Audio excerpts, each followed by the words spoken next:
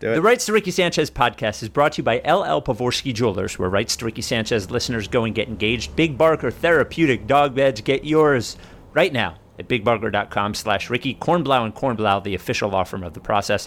The Colony Meadery, the official gluten-free booze made from honey of the process. And Kinetic Skateboard Shop. Get 9.1% off your first order with promo code Dave Silver. On the show today, Sam Hinkie is bored and wants some help with his side projects. We will talk about them. The Sports Illustrated Top 100 came out, and there are 4 Sixers on that list. 5. Talk about there are 5? Mm-hmm. Okay, well, there are 5. Which one are you forgetting?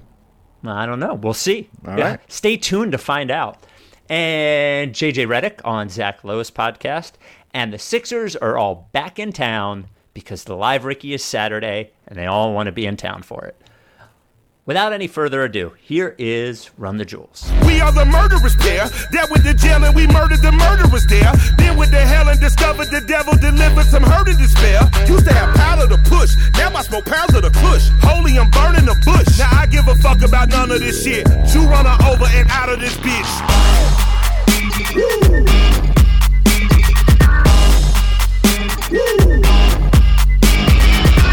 Step into the spotlight.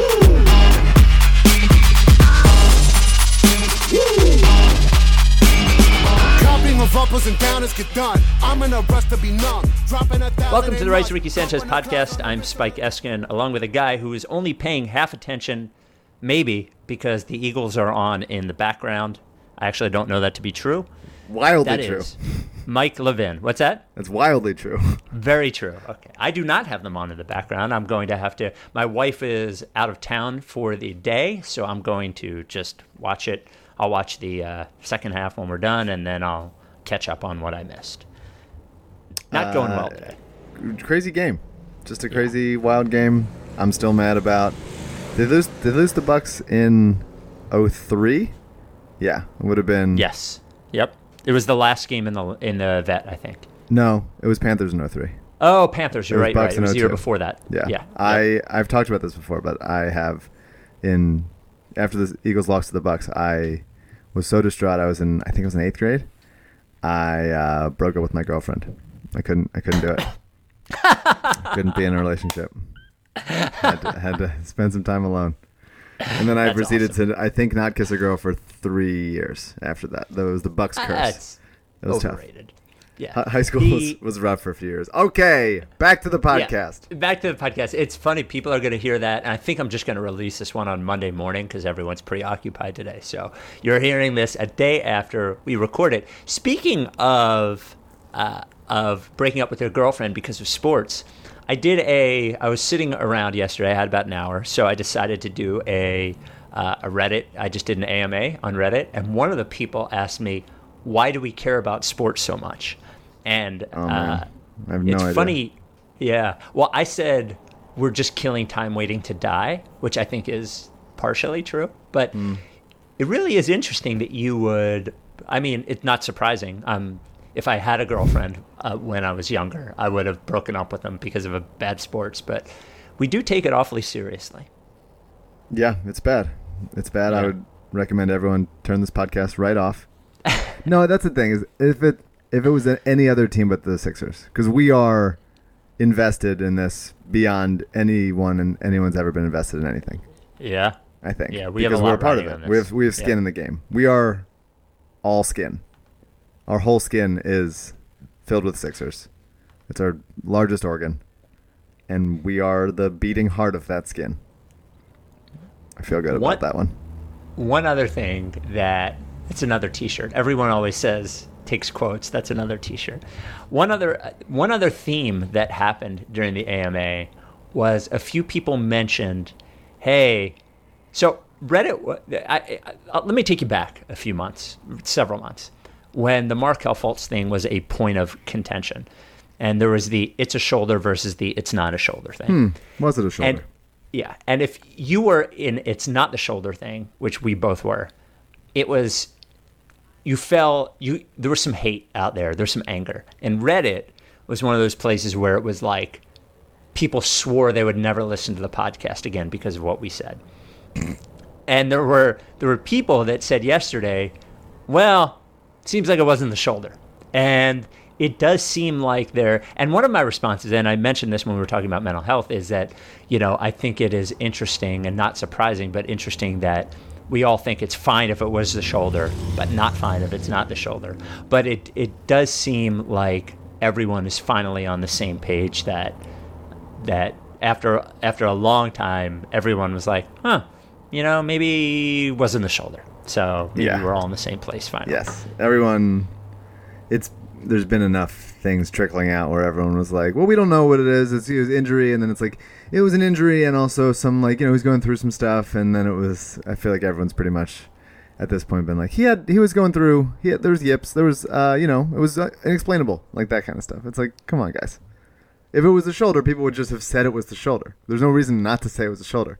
Injuries happen. That's fine. This is different. Different for sure. Before we get going, the Willie Green 5-star Apple Podcast review. Mike, we're at 1,814 on the way to 2,000. It does seem like 2,000 is within our reach. Of course, when that happens, I will read all of the reviews from 1,000 to 2,000 and put it on a podcast. Again, some people did listen to that podcast. Most did not. Today's review comes from Philsman34. The review is, "This is definitely not Jack Fritz." And the subject line is, "Jack Fritz should have been in the Process Hall of Fame Congress." So it was a Process Hall of Fame committee. Yet another strike against Jack Fritz. Yeah. And his inclusion in anything. So Jack will be the stage manager for the Live Ricky on Saturday night. I believe you said you're giving him another shot. Yes. Well, he really fucked up at the lottery party. I thought he did a great job. Well, I asked him to do one thing.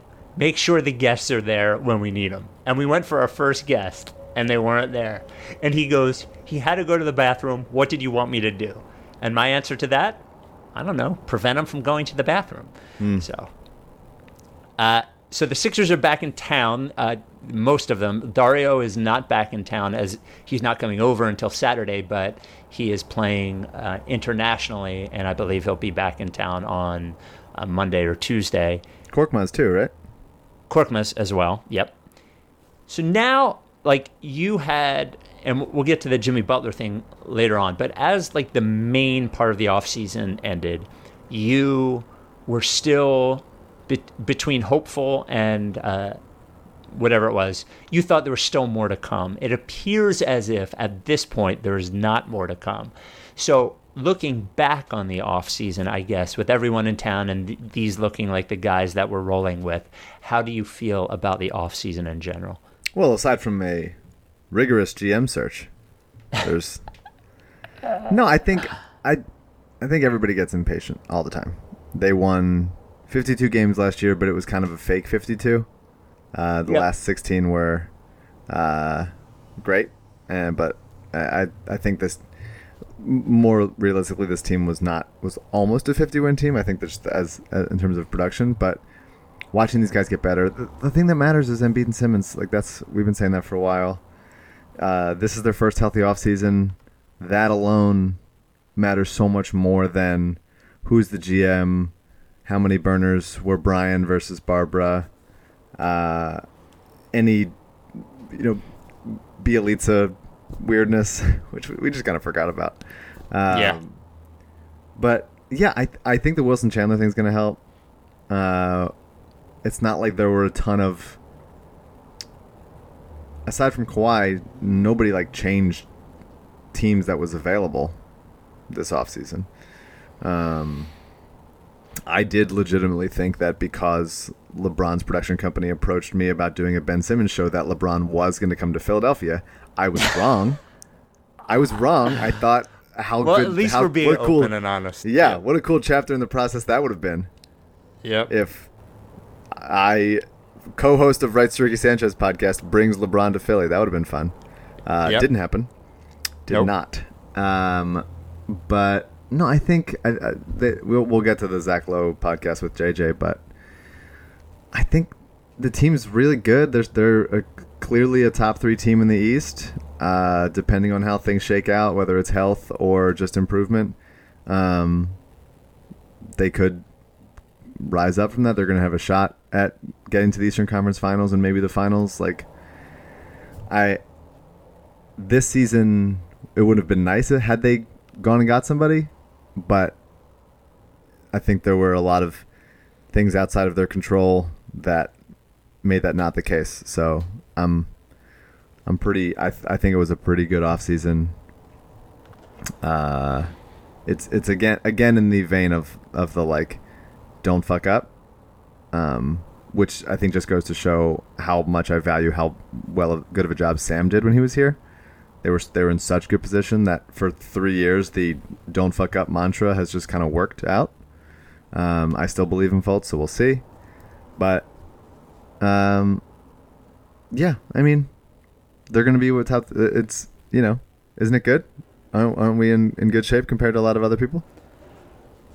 Well, I think so. I think mostly this, aside from the non-existent fake sham GM search and ownership being held hostage by Brian Colangelo's underlings and Brett Brown, aside from that part of the offseason to the side, I really you think ownership's being held hostage by those guys?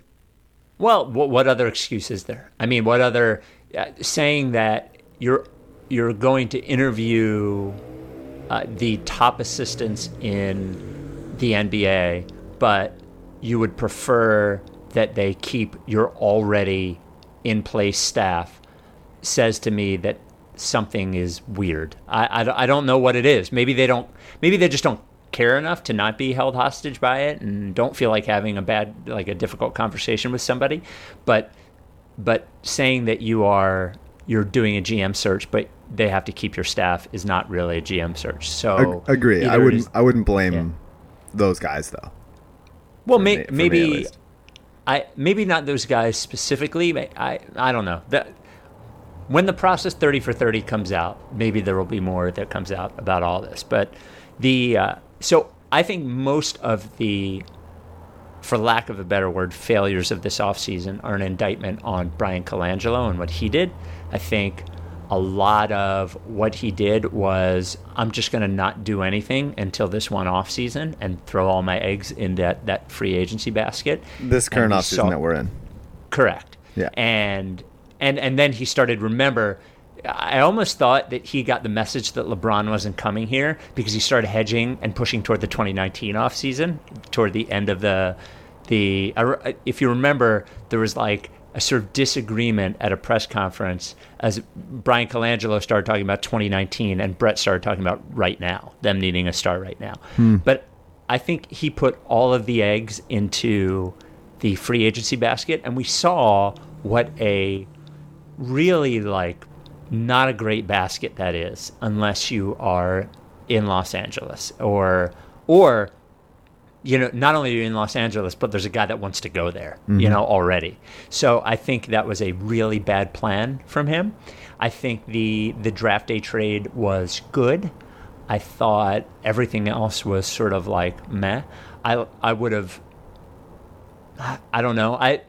They've not found. I would say that the biggest criticism of the last several years is not finding more creative ways to use cap space, the last 2 off seasons. So I wish maybe there was there. But overall, given the situation they were in and the limitations that they had, I think a B- grade is fair. Yeah. I think it was a difficult offseason. I feel B- about the offseason. I feel A to A- about going forward.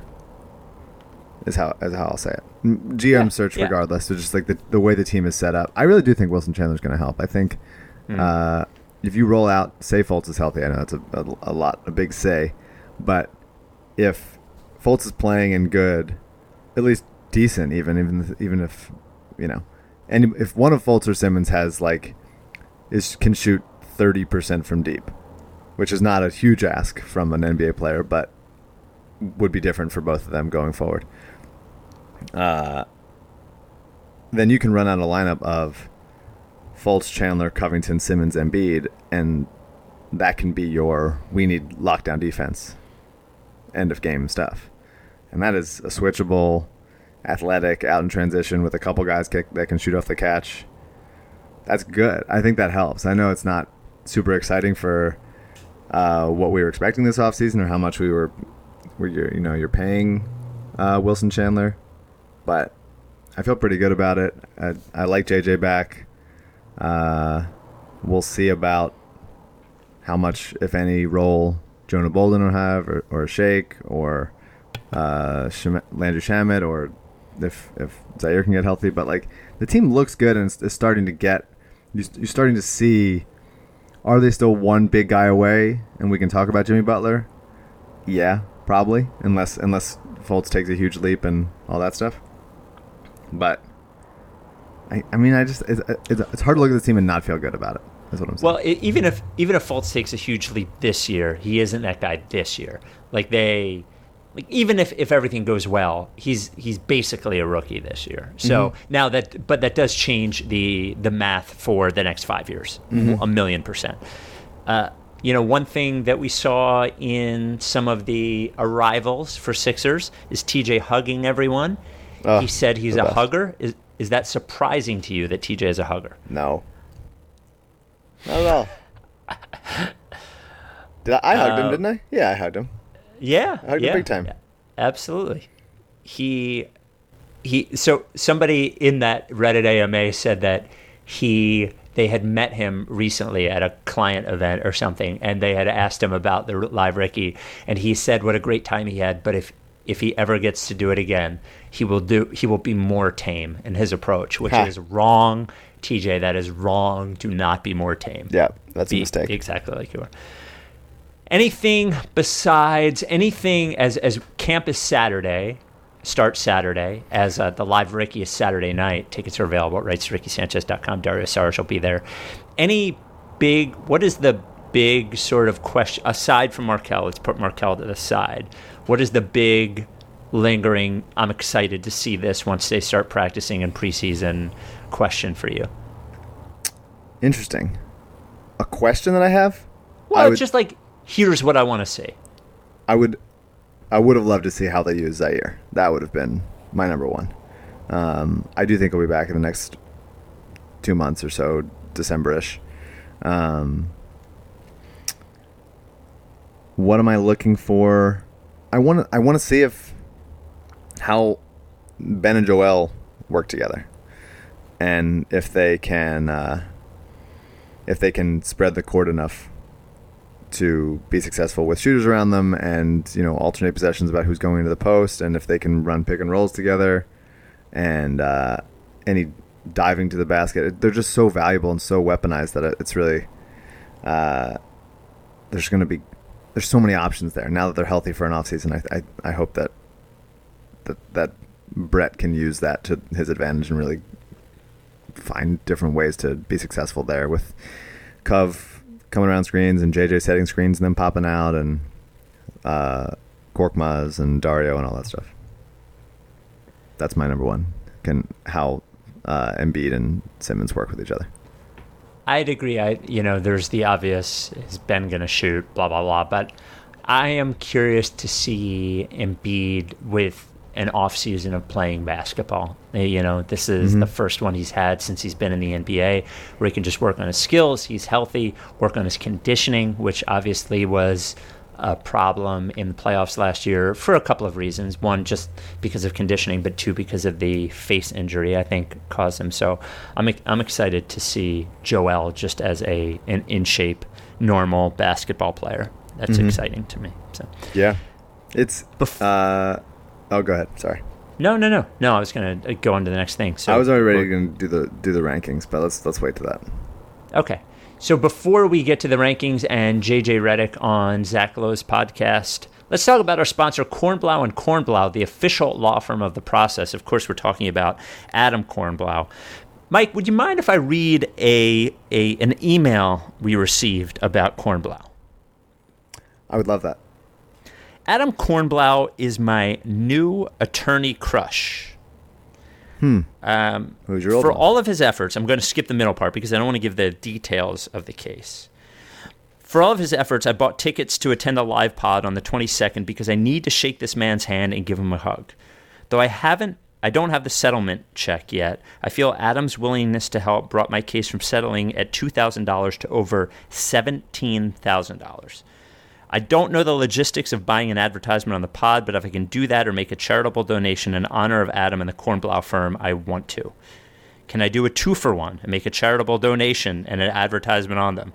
Regardless, I'm not sure how much they usually donate and to which charity, but I need your guidance on that part. That is somebody who is so impressed with how Kornblau works and just the kind of guy he is that they want to take an advertisement out on the podcast just to thank him. There you go. There it was, free of charge. But I'll send you a bill. That's how it works. Look, Kornblau & Kornblau has been operating in the Delaware Valley since the 80s. They are the area's premier boutique personal injury law firm. They specialize in medical malpractice, but as our emailer pointed out, it's not just medical malpractice, any sort of personal injury. He cares, and he is obsessed with getting you what you deserve, getting you the biggest settlement possible, and doing the right thing and making you feel good during the entire process. 2 pieces of advice: if you're in an accident or you get hurt, don't lie, don't be a hero, just get Kornblau. If you think you might have a case, give him a call, shoot him an email. You get a Kornblau, costs you nothing, 215-576-7200, ask for Adam, or email Kornblau at kornblauandkornblau.com. Kornblau is spelled with a K, the and is spelled out A-N-D, and the rest is up to you. So what do you want to do next? You want to do the top 100 or JJ Redick on Zach Lowe's podcast? Let's do Redick. He talked. There were some interesting parts of the podcast. I thought he's always well spoken and has interesting things to say, and I think he does a good job of talking about the team while giving like actual information without just being so rote and yes, obvious. Like players are wont to be. Exactly. I did find it interesting that he said they a lot in referring to the Sixers. Did you find that interesting? Did we come across that separately?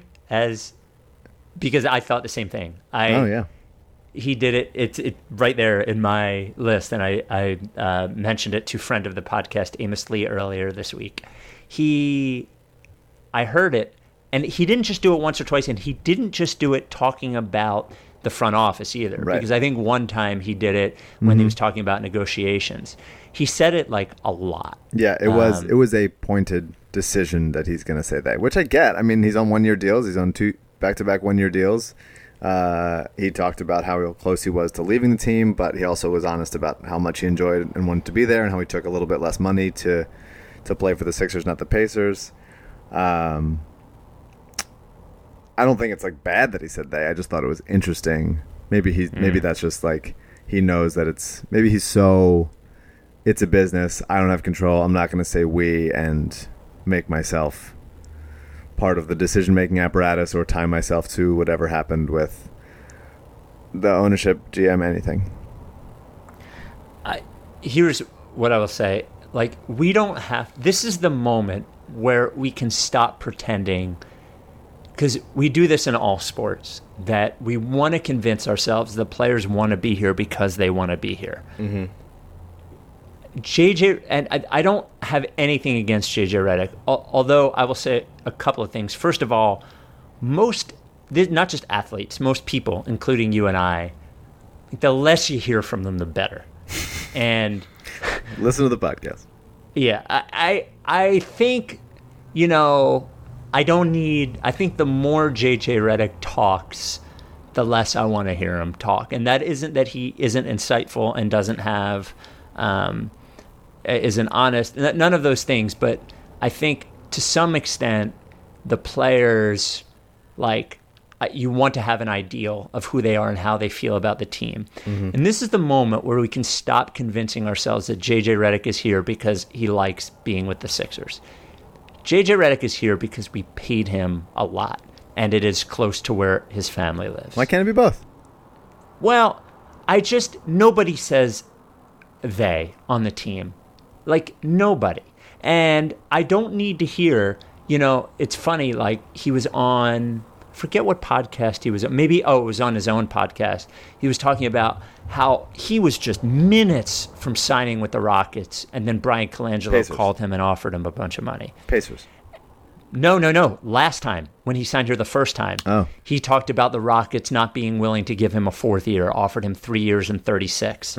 And he was going into the meeting, and Brian Colangelo called him. And then there's this time where it's like, oh my God, I'm so close to signing with the Pacers. And it's like, I don't need you doing your negotiating for next offseason, this offseason, and how much everyone's offering you. And I would rather he say we rather than they. I mean, it's his team. He's on the team, and he was on the team last year. I don't know. I know I'm taking this a little bit personally, but I just think we all need to be really clear about, some guys are mercenaries, and he is a mercenary, and I am not attached to him in the least, and I don't know. I think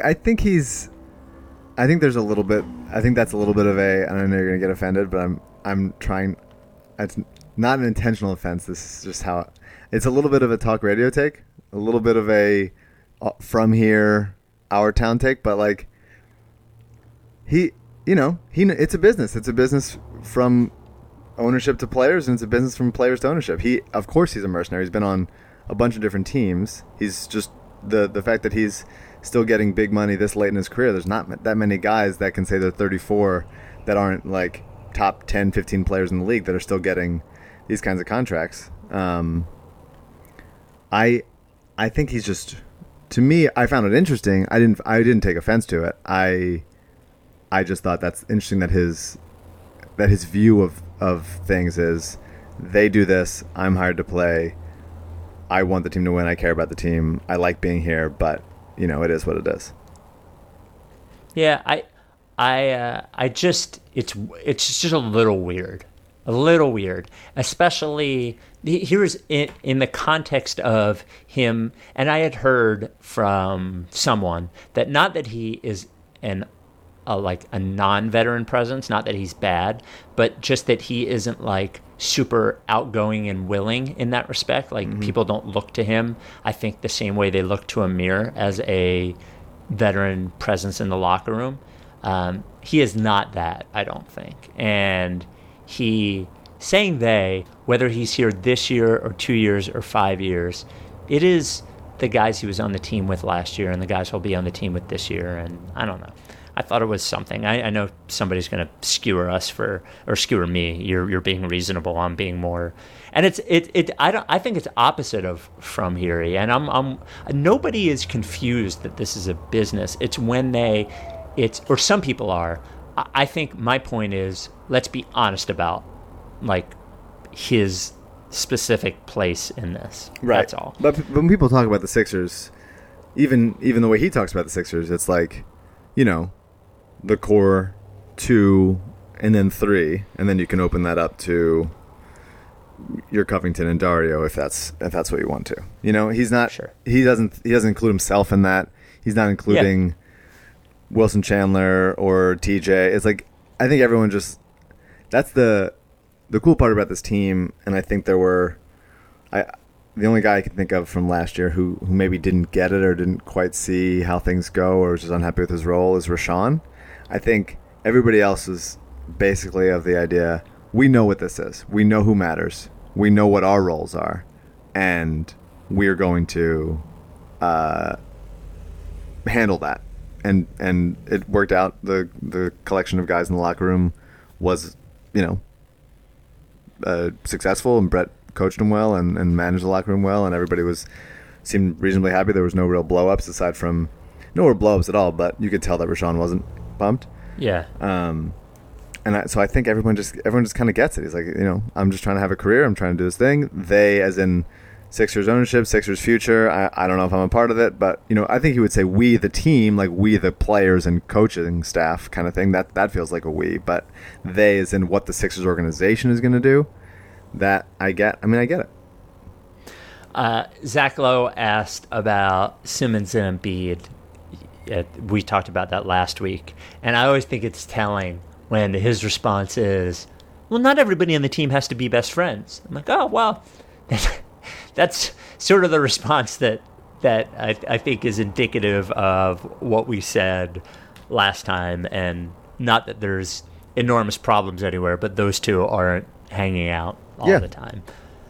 But they noticeably aren't hanging out. I would definitely want them. I mean, I feel like I've said this before. Mark Maron always wants to know, like, why aren't these actors from the 60s best friends with each other? I think you have the people that you're friends with, and then you have the people you work with. I'm not friends with everybody I work with. You're not friends with everybody you work with. I think there has to be a relationship between those two, the two best players. Shaq and Kobe, KD and Russ, all that stuff.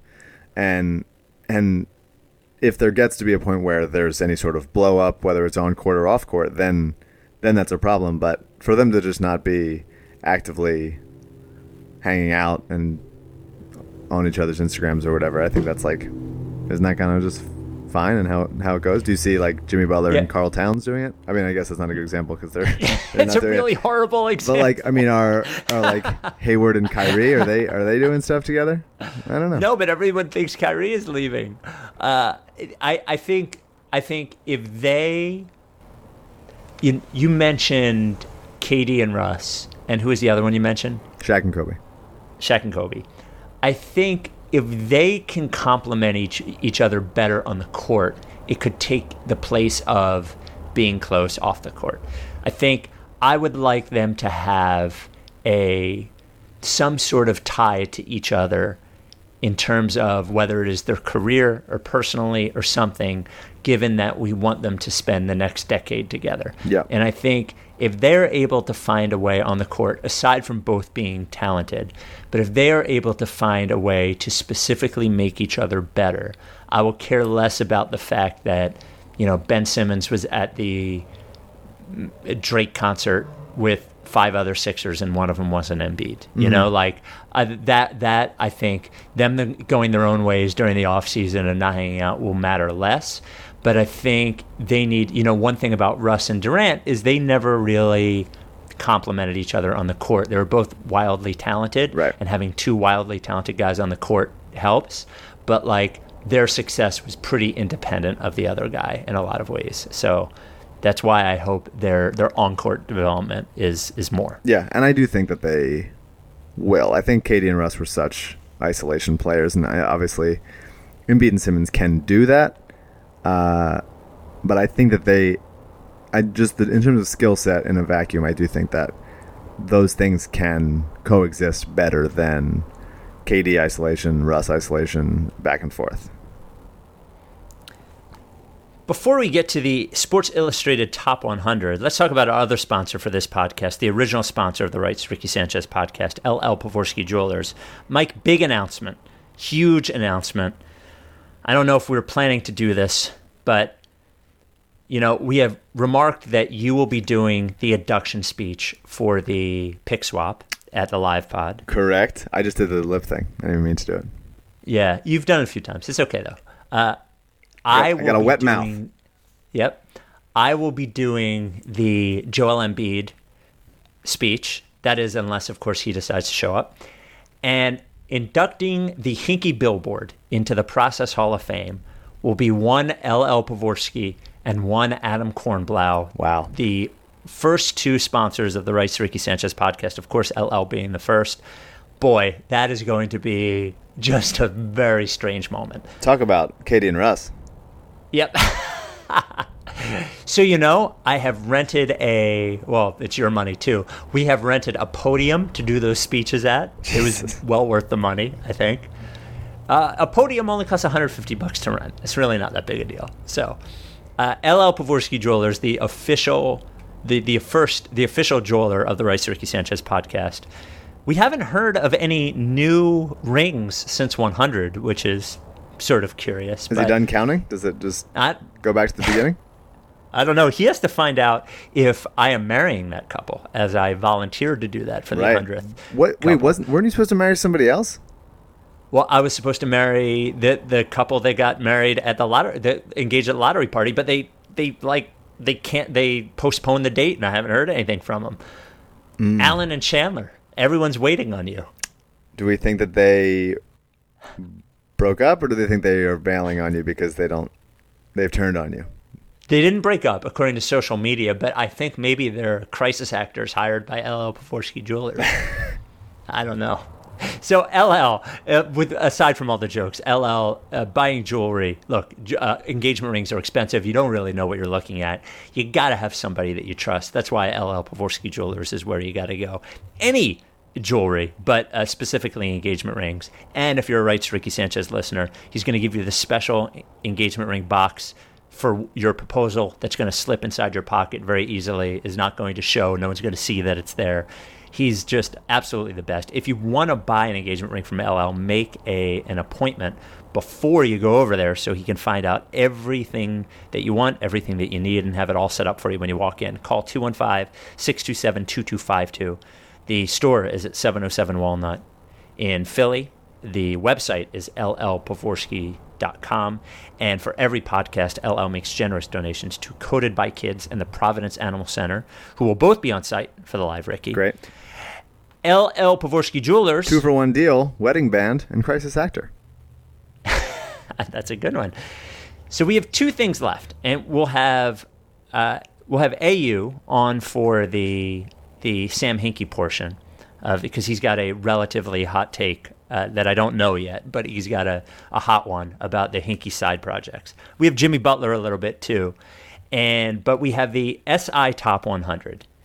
Came out, SI Top 100 done by Ben Golliver and Rob Mahoney. If you'll remember last year, the huge controversy that we started was that Robert Covington was ranked about 30 positions behind Jay Crowder.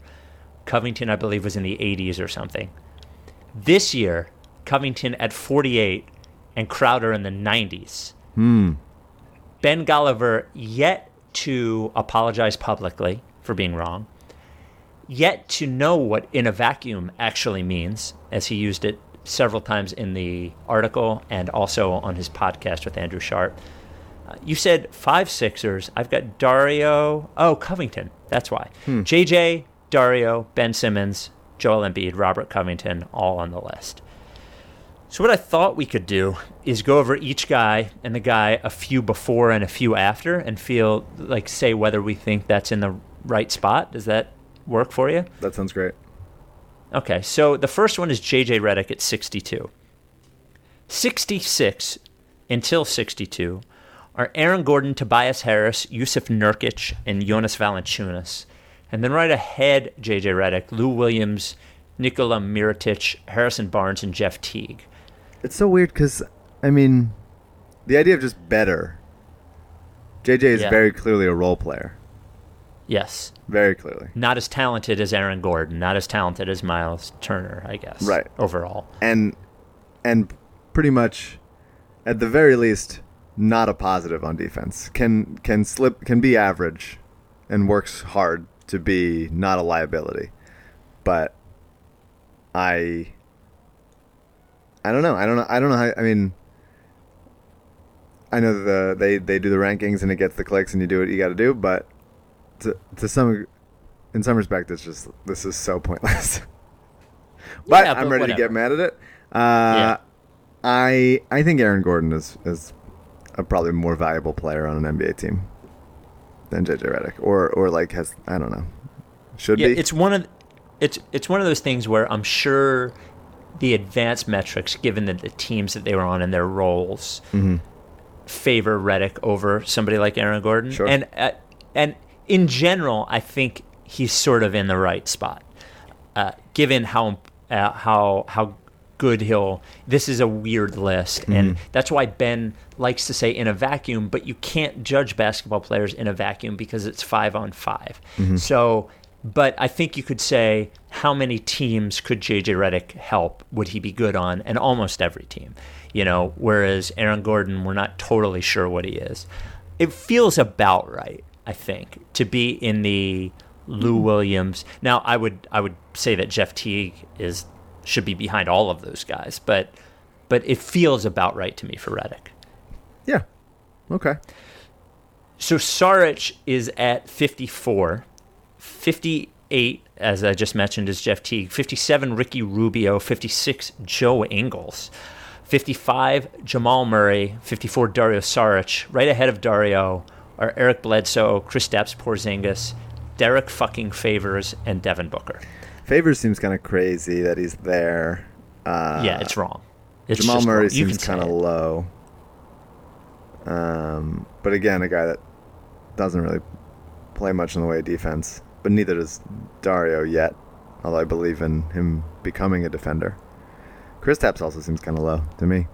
Well, now you have to remember, they take injury into account when they feel like it. So clearly, Sure. in this case, they felt like it with Kristaps, and it seems, given all of the reports, that Porzingis will miss like half the season. So, you can only be so good and so valuable if you're only playing half the season, right? So, but it just seems to me like, I don't know. I know Golliver doesn't like Devin Booker that much, but Devin Booker's like way better than some of these guys too. So overall, I think having Dario at 54 is a huge compliment to Dario. Yeah, I agree. I object to the list, but I will get mad about individual instances still.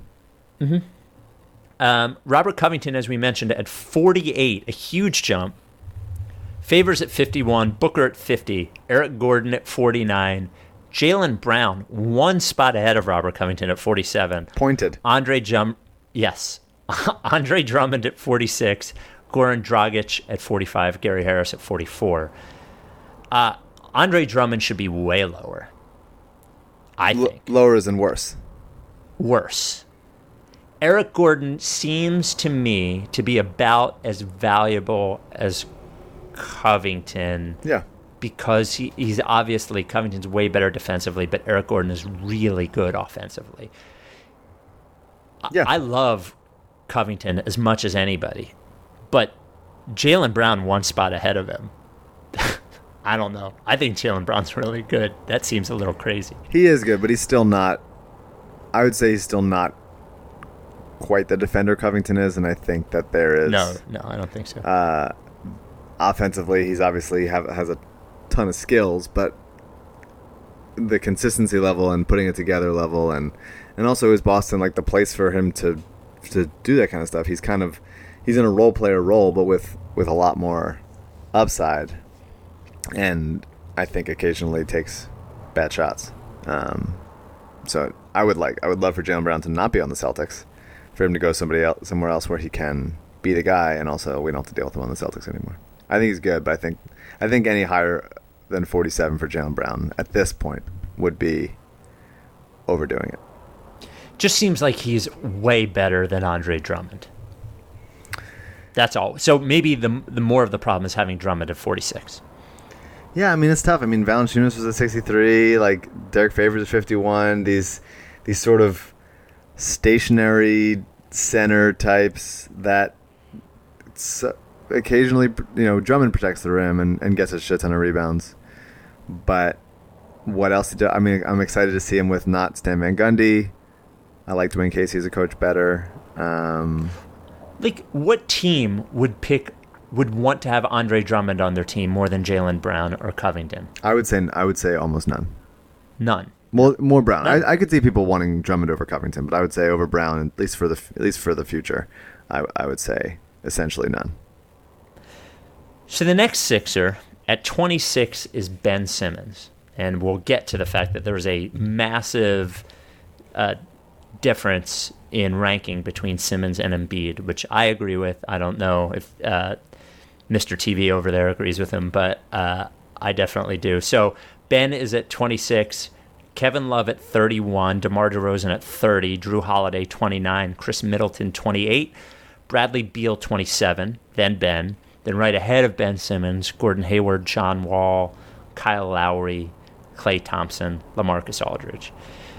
For a second-year player to be the 26th best player in the NBA is pretty impressive. Clearly, LaMarcus Aldridge is ranked wrong. There's no I don't one know. They were in the end. they were good last year. How are the Spurs good? If he's not very good, how are the Spurs not good? I agree with you. I hate watching LaMarcus Aldridge play. But if he's not good, how were they so good last year? How many teams would rather have LaMarcus Aldridge than Klay Thompson? None. Yeah, No I teams. guess maybe that's the wrong question though. Yeah. Or how many teams would rather have LaMarcus Aldridge than Gordon Hayward?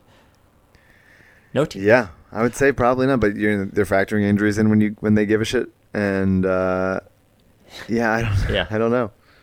Ben Simmons to be right between Bradley Beal and Gordon Hayward seems like, look, Golliver has a crush on Chris Middleton, which I think is why Middleton is so high. So but do I, by the way. I like Chris Middleton. Oh, really? Do you know, on a very early Rights to Ricky Sanchez, we argued about Chris Middleton versus Hollis Thompson. I wonder which side of the argument I came on. Probably the correct one. Let's leave it at that. Yeah. We take a break from this Rights to Ricky Sanchez podcast to talk about what is happening 5 days now from today. Dario is coming over the live Ricky at the former Electric Factory.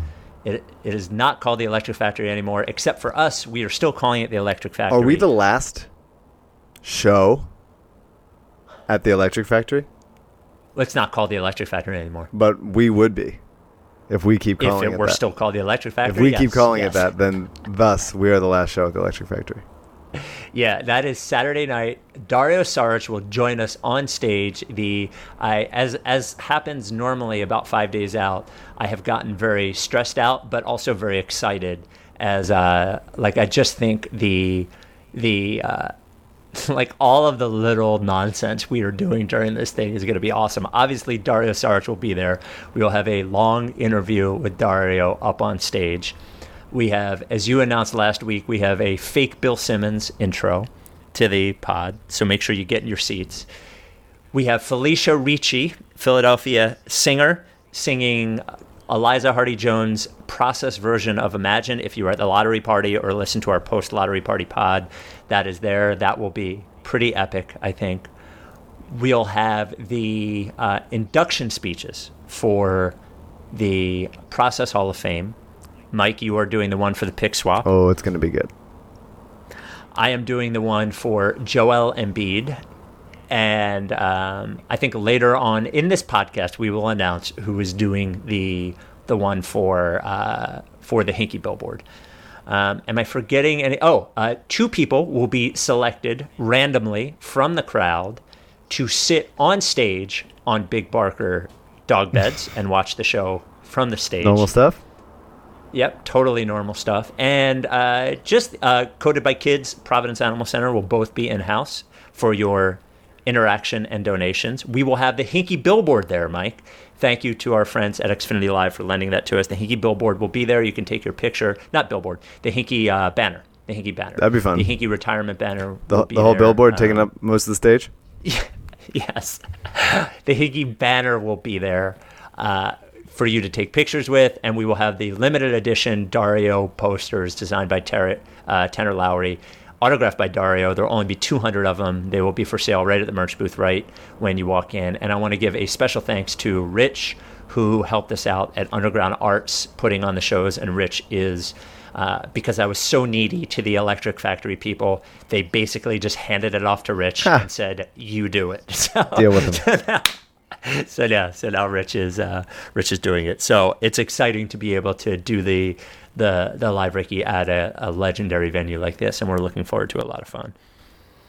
I'm really pumped about it. No one I talk to can believe that or why the Electric Factory FKA has allowed us to do it there. But we're going to take advantage and we're going to have a good time. Yeah, and that's the doors open at 6:30. Show starts at 8 promptly. Get there at 6:30 so we can all hang out. There will be some Colony mead sold at the bar. So and it is all ages. This is the first live Ricky that is 1,000,000% all ages. There's alcohol being served, but it is all ages. Yeah, so very excited about that. Rights to RickySanchez.com for tickets. Now back to the podcast. Yeah, I feel like 26 is good. I look forward to him. Yeah, if you're asking the question going forward, who would you rather have? I'd probably rather have Ben than a lot of these guys. I'd rather have him than John Wall. I'd rather have him than Lowry. I'd rather have him than LaMarcus. I'd rather have him than Jokic. Yep. Probably more than Kyrie. Like, I'm going through it, and like, I think it's good company. I think it's to me, it's probably the lowest you could have him that I'm still happy with it. Yeah, I think so. And it is impressive, as you said, for a second-year player to be 26. What was that? It is impressive, as you said, for a second-year player to be 26. Yeah, of course. I mean, there's only 30 teams, Yeah. I mean, that's... So, next, we have Joel Embiid at 9. That's unbelievable. Which is awesome. Yeah. I mean, is it... Oh, the Eagles just ran such a dumb play. Oh, my God. I'm not going to argue for. I mean, I don't know. He could be 1. He could be 9. Could be crazy high, but just for him to be in the single digits is just another rung in the validating ladder I've been climbing up the last 2 years. Yeah. So at 9, he has Rudy Gobert at 14, Draymond Green at 13, Kawhi Leonard, obviously, with the question marks at 12. In that he uses injuries and question marks when he feels appropriate. 11 is Paul George. 10 is Jimmy Butler. Then right ahead of Embiid, we have Chris Paul, Russell Westbrook, Giannis Antetokounmpo, Anthony Davis at 5. I know you'll think I'm just... By the way, Al Horford is at 16, ahead of Karl Anthony Towns. I believe Al Horford ranked ahead the All-NBA... Kevin O'Connor's All-NBA team over Embiid. Or is it All-Star starter? All-Star starter. Okay. That's why he is banned. By the way, at the Live Ricky, I know for a fact 2, I'm not saying who, 2 of those who are banned will be in the building for the Live Ricky. I'm going to leave that up as a mystery to everyone, but 2 people will be. I think I know 1. I don't think I know the other one. Giannis is at 6. I am fine with Embiid being at 9. That's awesome. Yeah. And to your point, he could be. And honestly, even cracking top 5, you're talking about LeBron, Durant, Curry, Harden, Davis, right? So I assume, and they do take health into account. I don't think, assuming they play a similar number of games, there's no world in which Giannis is better than Joel Embiid. There just isn't. And I also don't think he's better than Chris Paul, and I also don't think he's better than Paul George, and I also don't think he's better than Kawhi Leonard. Here's the one question I will bring up about Giannis that I sent an angry text to Sharp one morning about. Can you think of a player on a really good team who is not good at not like a plus creator for others, and not at least an average shooter? Who has the usage rate that Antetokounmpo has. He is not particularly effective off ball, at least yet. He cannot shoot, and he is a okay passer. And he dominates the ball. And that is, like I said once, that he's like the 6'10 Russell Westbrook. At least Russell Westbrook can kind of shoot threes a little bit. Giannis, I think, until he figures out one of those things, and maybe this is the year with that joyless hump Budenholzer as the coach, maybe this is the year they find a different role for him other than like go get a bucket or try to draw a double team on a drive. I just think he is too raw to be right next to Anthony Davis in this ranking, to me. He's really good. I know he can't really shoot, but he's really good, and he doesn't even get credit for how good of a rebounder he is. I do think he's a good passer, and I do think that being on a better coach team will help that and make that more obvious. This is only the first year that he broke 30 on the usage rate, so it's not like he's through the roof all the time. I really like Giannis. I know you don't. I'm more with you on. It's not that I don't like him than I am on Giannis. It's not that I don't like him. Like the don't like him part is for show. I think he gets credit for being what people project him to be sometimes. He clearly, if he figures one of those things out, between his physical tools, he is a determined player. Like he seems to have a like that sort of like drive in him when he's in there to succeed. Mm-hmm. All of those things are great, but he is further away from being as good as I think people say he is my point. Maybe. I think. Maybe. So we got two things left, and we have Andrew Unterberger here. So we'll do the Sam Hinkie side projects first, and then the Jimmy Butler trade stuff first. Andrew Unterberger, of course, writes for RightsToRickySanchez.com. He writes in the section of the website titled "If Not, Pick Will Convey as 2 second rounders." He is brought to you, as always, by our friends at Kinetic Skateboard Shop in Wilmington, Delaware. Locally owned, process trusting, your only place that you need to go for skateboard gear. Lots of T-shirts, shorts, hats, and sneakers, including hard-to-find Vans, Nikes, Converse that you won't get anywhere else. They have these sweet Kelly Green Vans you can see up on their Instagram right now that I thought about buying, and then I remembered I was 42. Use promo code DaveSilver for 9.1% off your first order at kineticskateboarding.com. AU, how you doing, buddy? Doing all right. I still never get tired of the anticipation of you struggling through the name of the blog. It's fantastic. I thank you guys, both of you, for that. That was your creation. Of course, yeah. I left the naming to you and Mike, and that's where we ended up. So I can't even say it. We've had it for months, and I can't even say it. So Sam Hinkie whatever got us here. Yeah. Sam Hinkie sends out let me give some people some context. Sam Hinkie sends out a tweet and to his link to his website and saying that he's working on some side projects and is looking for anyone who wants to be involved in any of these side projects. Those projects, we'll get into some of the descriptions in a bit, are best books, explainer videos, slider bars for auto compression, instant editors, faster videos on mobile phones, pagination, I don't even know what that word is, email, lend a legend a hand, learning APIs, and the always famous personal assistant type things. AU, I cede the floor to you. Yeah, all right. So let me start by clarifying that I personally find technology and innovation and like the discussions relating to technology and innovation fairly boring. I'm not a total Luddite. I don't think like I know that technology is like a cool and necessary thing, and sometimes it's interesting, I guess. But there's people out there that have emotional connections to people like Steve Jobs, like people like really actually like very saddened by his death, and they feel like technology in a very personal way that I just can't relate to in the slightest. Like especially as it relates to like arts and sports and entertainment, like it's cool and it's necessary, but it's just not what does it for me. So I was reading that list of the Sam Hinkie side projects, and I started to get like upset in a way that I didn't quite understand, or I certainly didn't see coming.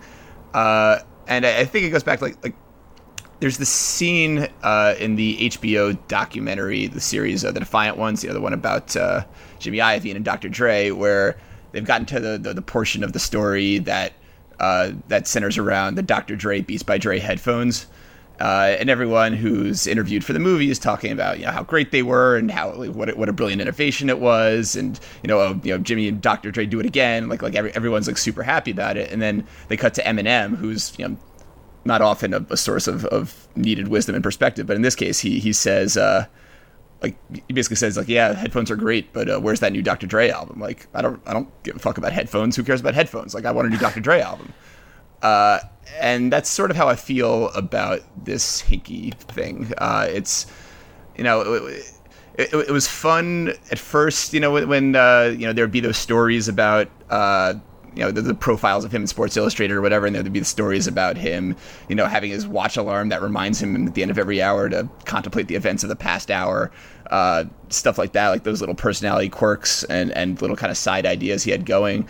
But it was really only fun for me while it was still in the context of the discussion of him as a basketball figure, and specifically, obviously, the GM of the Sixers.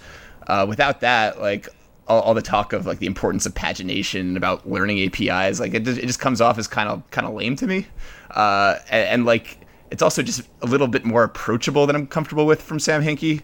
The website starts with he says, I'm always hunting for interesting people to work with on fun side projects, and that, I don't know, it's a little sales pitchy, it's a little like substitute teachery.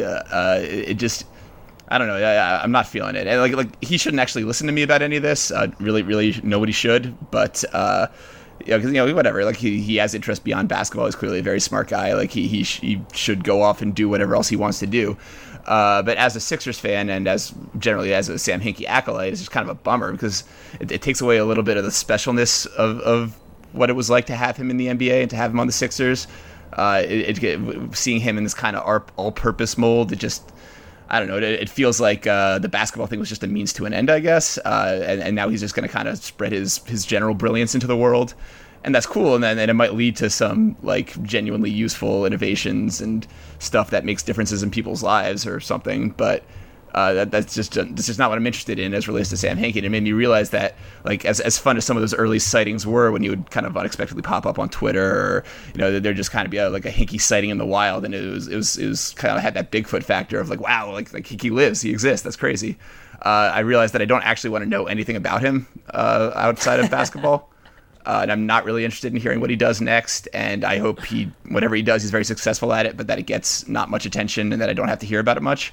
And I'm also just kind of worried about, like, I don't think this will happen, but there's at least like a slight chance that he becomes kind of like a tech personality. Like he starts showing up on Twitter a lot, like offering his takes on various subjects in the news and things going on. And like the idea of having him like have his own Shark Tank or just kind of be a media presence that's like a regular thing, I find really disconcerting, and it kind of demystifies the whole thing, and I don't like it. And I don't want to be one of those like stick to basketball guys. Like, by all means, don't stick to basketball. Do whatever. Clearly, you have skills and you're good at other things. But like, I don't know. What do you guys think? Like, does him as the all-purpose business innovator like take away the fun of him as a basketball genius? Yeah, this is, I think, so much fucking lamer than his retirement letter.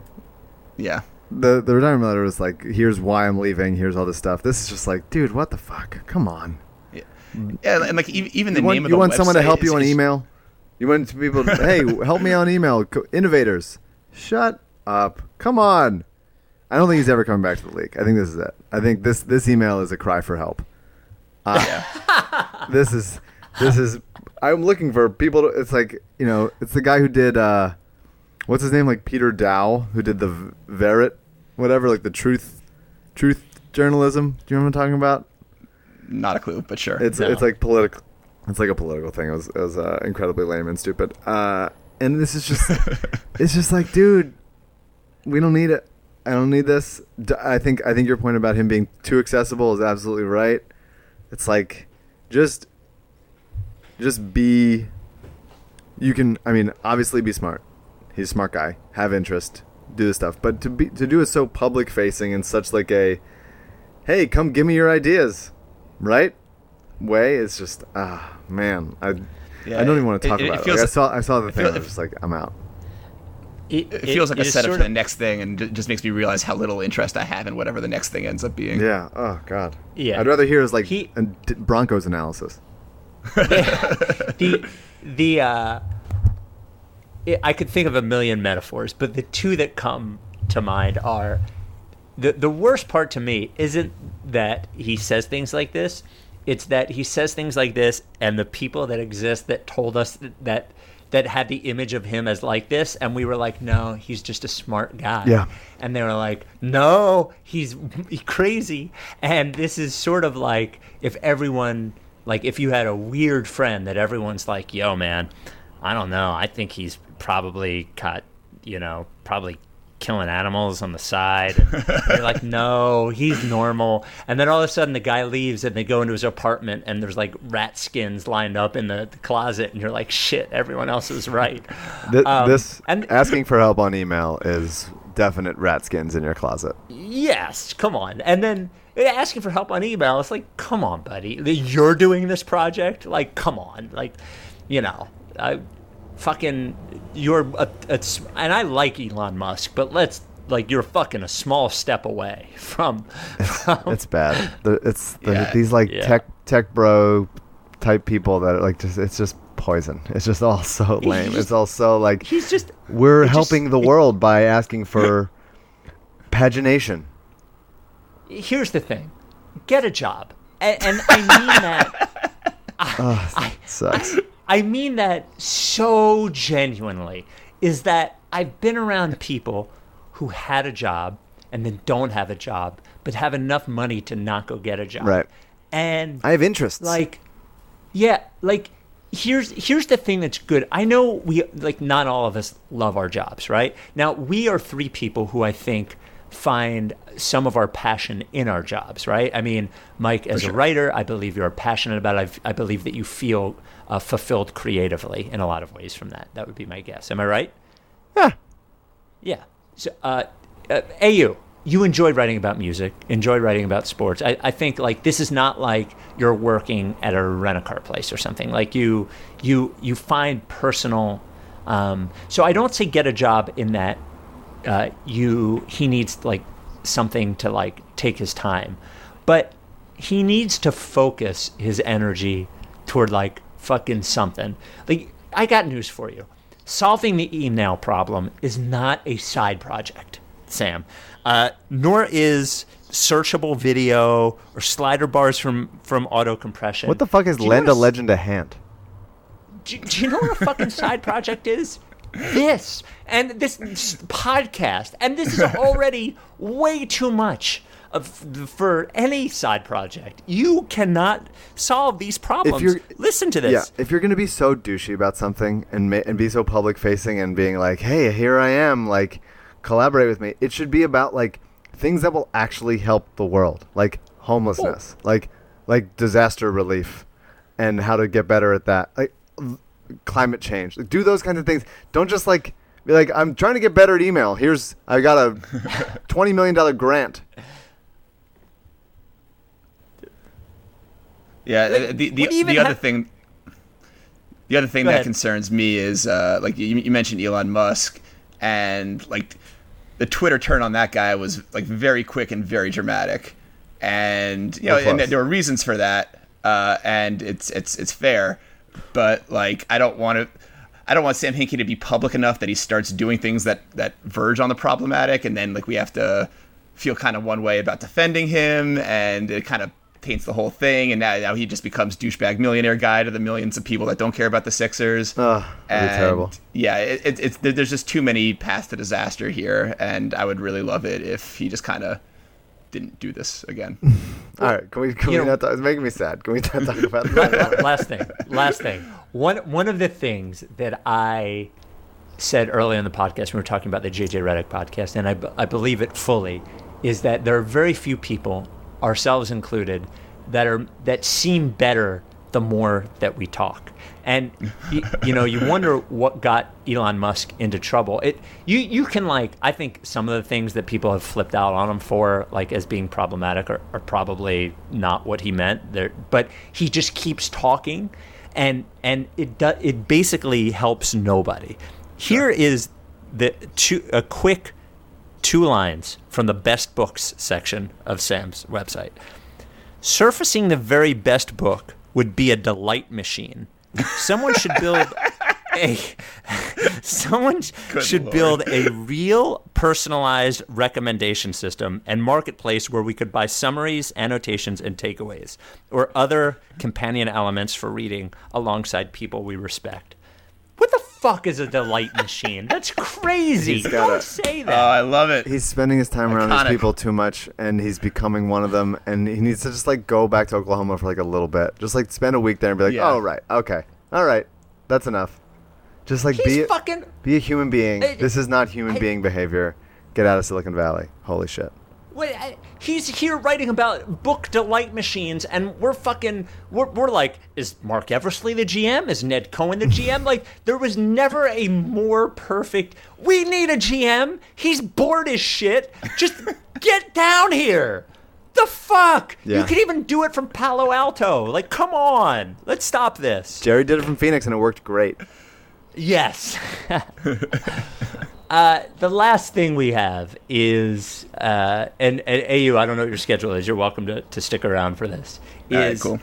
Is Jimmy Butler apparently still unhappy and going to have a meeting with Thibs, even though Thibs did add Luol Deng, which should have satisfied any problem that Jimmy Butler had. He seems like he's not happy there. He is on the last year of his contract, and Sixers Twitter erupts with trade suggestions. Now, Jimmy Butler theoretically would not be a bad fit. Mike, I will let you first off. I've made my opinion about Jimmy Butler pretty apparent before, but I have a spicier take on that. Mike, would you like to go first? Yeah, I mean, I think what we were talking about earlier is that there's just not that many guys that are available, that they weren't available this year, and if in terms of guys that become available next year and in the future, the fact that seems to be able to get Matt Carey was talking about on Twitter, like that bumps him up the rankings a little bit. I don't think he's a perfect fit. I don't think that obviously he's pissed guys off everywhere he goes, but he's also been coached by Tibbs pretty much everywhere, right?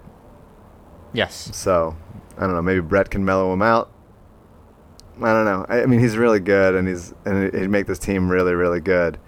And I think if we got him, we'd have to trade for him. So it would cost something. But I think depending on the trade, Simmons, Embiid, Jimmy Butler is, I think, better than what Boston's got. So I don't know. It'd be nice to have him, but I do worry still about the personality stuff. AU? Yeah, I mean, I've heard your general feelings on Butler, and I'm looking forward to the spicy version of that. But I think while that's like that's well founded, the stuff about him not being a great locker room guy and him maybe causing or at least being constantly surrounded by drama wherever he goes is fair. But I do think that you get him away from Tibbs, get him away from like his like perpetually joyless teammates, both in Chicago and Minnesota, and maybe he was part of the reason for that joylessness. But I don't see him overpowering Embiid from a personality standpoint. I just don't see how that'd be possible. I think it could be kind of a best of both worlds situation in Philadelphia. I'd want a little bit of the season to play out first, and then see what we have with Fultz probably first before talking about trades, because I imagine any trade for Butler would probably at least mention Fultz, and he might end up having to be included in it. I don't know if that's a must yet, but I would be open minded about a Jimmy Butler trade in midseason. I think that'd be a great trade deadline deal for him. He is on the last year of his deal. The thing about Fultz is, I think if he is worth anything in the trade, I wouldn't trade him. And I think it's in this spot where I don't think he has very much value in terms of trade value yet. And if he does have trade value, it means that he's good. Right. We've been talking about that for a while. Yeah. So the Fultz thing I sort of put out of my mind. Here is the spiciest version of my take on this, and I believe this truly. If anyone believes that Jimmy Butler, who, by the way, has said several times that he believes that he should be the point guard on a team, and this was on a team that had Derrick Rose at the time. Good Derrick Rose. What's that? Good Derrick Rose. Good Derrick Rose. If anyone thinks Jimmy Butler, who thinks he should be the point guard, who doesn't think anyone works hard enough except for him, will coexist on a team in the final year of his deal with Hollywood fucking Ben Simmons and Mr. Twitter Joel Embiid, like all these guys with all these other side interests that, by the way, are more famous than Jimmy Butler, and by the way, will demand the ball if more than Jimmy Butler, and also, Jimmy Butler is a really talented guy on on offense and defense, but not a wonderful fit with Simmons on the court, you're crazy. There's no way it will work here. It will not work. There's just no chance. If you want to, if this is what I would say, if you want to trade for Jimmy Butler and re-sign him, that's fine, but then trade Simmons or something, because I don't think Simmons and Butler. But I know you said maybe Brett chills him out, but at a certain point in your life, you sort of are who you are. Mm-hmm. And Jimmy Butler is almost 30 years old. He's been just south of a malcontent everywhere he is. There's always been issues. He's always going to be that way. And unless they had a remarkably strong clubhouse that already has guys that are cemented as better than him, I would not want him. And they don't have that yet. So, I know, obviously, I would take the Sixers guys in Embiid and Simmons over Karl Anthony Towns and Andrew Wiggins, for sure. But he just, marched in there and made everyone miserable. And I don't want him to do it here. So you can have Jimmy Butler, certainly for a trade, and certainly trading anything of value for him. I would not trade. I know people are going to say, I wouldn't trade Robert Covington for him. Absolutely not. Not with Ben Simmons and Joel Embiid. I'd rather have Covington. He's younger. He's getting paid a third as much probably next year. Butler's going to make $30 million next year. Give me Covington. No thanks. That would be my. Do you think Jimmy Butler is more of a cantankerous guy than Chris Paul? Yes. I think the only thing that I would think evens it out with Chris Paul, who, by the way, was placed with a star as clearly as good and revered as him, so it's a little different. The only difference with Paul is that on the court, he gets everybody buckets. And we were talking earlier about whether Embiid and Simmons need to be friends, but if they are able to complement each other on the court, that will sort of replace some of that.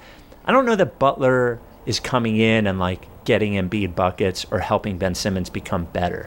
So his cantankerousness, I think is I don't know, is less acceptable than Chris Paul's is. Okay. He's also never played on a team that's already there. The Sixers, maybe their guys aren't proven superstars on a level above him, although Embiid did finish higher than him on that SI list. But the Sixers, they're already a made team basically. I mean, they're missing a piece, but they won 50+ games. They made the second round of the playoffs. He's never just kind of slotted into a team like that before. So I feel like we're maybe overstating just the kind of hurricane impact he'll have on this Sixers franchise. I think he'll come in, he'll be a complimentary player, and he'll be really good. I would definitely trade Robert Covington for him. Yeah, it might just be as simple as go get a guy who's good. And I tend to want to be let's wait for the perfect thing. Let's make sure this is everything fits and everybody's happy and it all works out together. But sometimes you just need more. The Celtics beat the Sixers last year because they had more guys that are really good, and the Sixers could use another guy who's really good. And depending on what it would cost, you might just have to say all right, we'll figure out the rest. All right. Well, I thank you both. We will have another pod the middle of this week. The Live Ricky is on Saturday night. Rights to RickySanchez.com. Dario is coming over. I have to go visit Dario the middle of this week to get him to autograph all those posters, which is very exciting, which will be available at the Live Ricky. So on Wednesday, I want to announce one of the guests. Oh, really? Yeah. All right, obviously. Well, I can't ask you on pod which one because that will sort of blow. So we will announce that on Wednesday, on Wednesday's pod. AU, I thank you. AU had a column this week on the pick swap, and coming up this coming week, we'll have a column on the Hinkie billboard as he writes about all of the Process Hall of Fame inductees. When I say all of them, I mean all three. Wish I had more to write about, but these three have actually been really fun. I've enjoyed getting to kind of canonize these moments that nobody else has ever bothered to canonize before. So it's been cool. Well, we're canonizing them now, all 3 of them at the library. Just 3 of them. Can't wait. All right. We'll talk to you guys later. Mike, are you down with TTP? Yeah. You know, like face. We are the murderous pair. That went to jail and we murdered the murderers there. Then went to hell and discovered the devil delivered some hurt and despair. Used to have powder to push. Now I smoke pounds of the kush. Holy, I'm burning the bush. Now I give a fuck about none of this shit. You run her over and out of this bitch.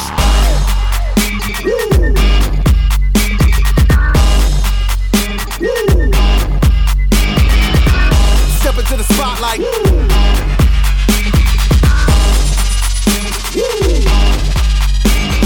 Copying of uppers and downers get done. I'm in a rush to be numb. Dropping 1,000 ain't much. Come from the clouds on a missile to turn.